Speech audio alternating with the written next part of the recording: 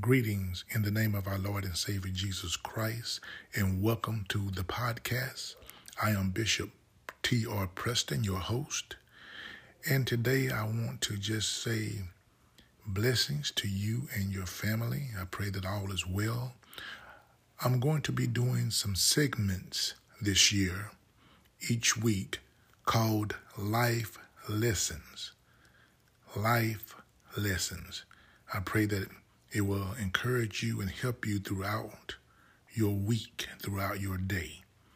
So the life lesson that I'm going to expound on today is avoid adopting other people's negative views. Avoid adopting other people's negative views. We're going to be coming from John, the 5th chapter, in the context, verses 1 through 14. John, the 5th chapter, verses 1 through 14 is the context that I'm going to be lifting up in today's life lessons. There's a man that we know that was lame, that was gathered together with a group of people at the house of mercy. At the house of mercy, at the pool of Bethesda, lies a multitude of impotent folk who were blind, who were paralyzed and lame, all at the house of mercy.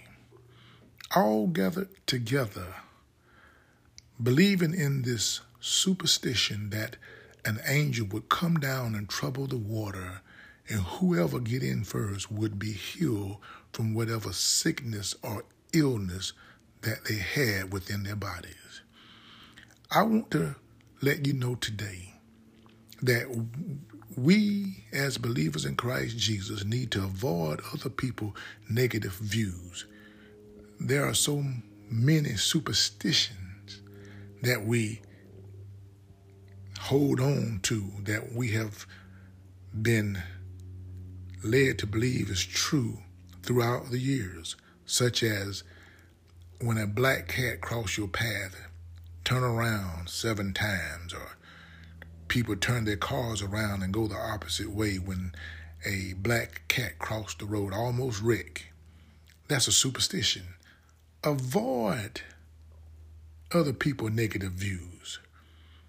Drop a mirror, you're going to get 7 years of bad luck. Avoid other people's negative views, superstitious views. Amen. And I can even go further. Avoid people who tell you that because your parents was not successful, that you cannot be successful. Avoid other people's negative views. Somebody may say, well, because your parents was drunkards, you're going to be a drunkard. And avoid other people's negative views. You need to understand, as a child of God, you have been washed by the blood of Jesus. God has made you whole. Amen. And we need to think on his word. Amen. Allow the word of God to lead and guide us. What does God's word has to say about us? That's what we need to hold on to. Amen. You are somebody in Christ Jesus. You are blessed as a child of God. We are favored as a child of God. Goodness and mercy shall follow you all the days of your life as a child of God. This is the mindset. Let this mind be in you that was also in Christ Jesus. This is the mindset. This is the views that we need to hold on to. So when someone come at you with negative views and telling you what you can't do and how bad you are and how many times you have failed, those are the ones I'm talking about. Get away from those negative views. Get away from people who caught up in superstition. Amen. Know that God is able. God is real. Amen. And you're a child of God. You're covered by the blood. Amen. You have been sealed with the Holy Spirit of promise. The same power, amen, that raised Jesus from the dead is operating within you. So understand that. Amen. I hope this bless you today.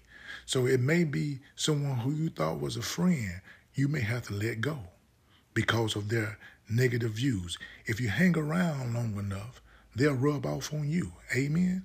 So look here, if they don't want to come to the house of the Lord and give God the glory and be a blessing, amen, you don't need to be around that kind of company.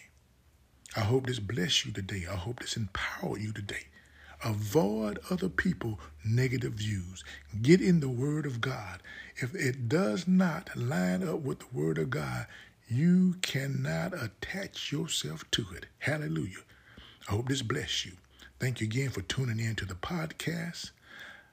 Amen. Hold on to the Word of God. This is the life lesson for you today. Avoid other people's negative views.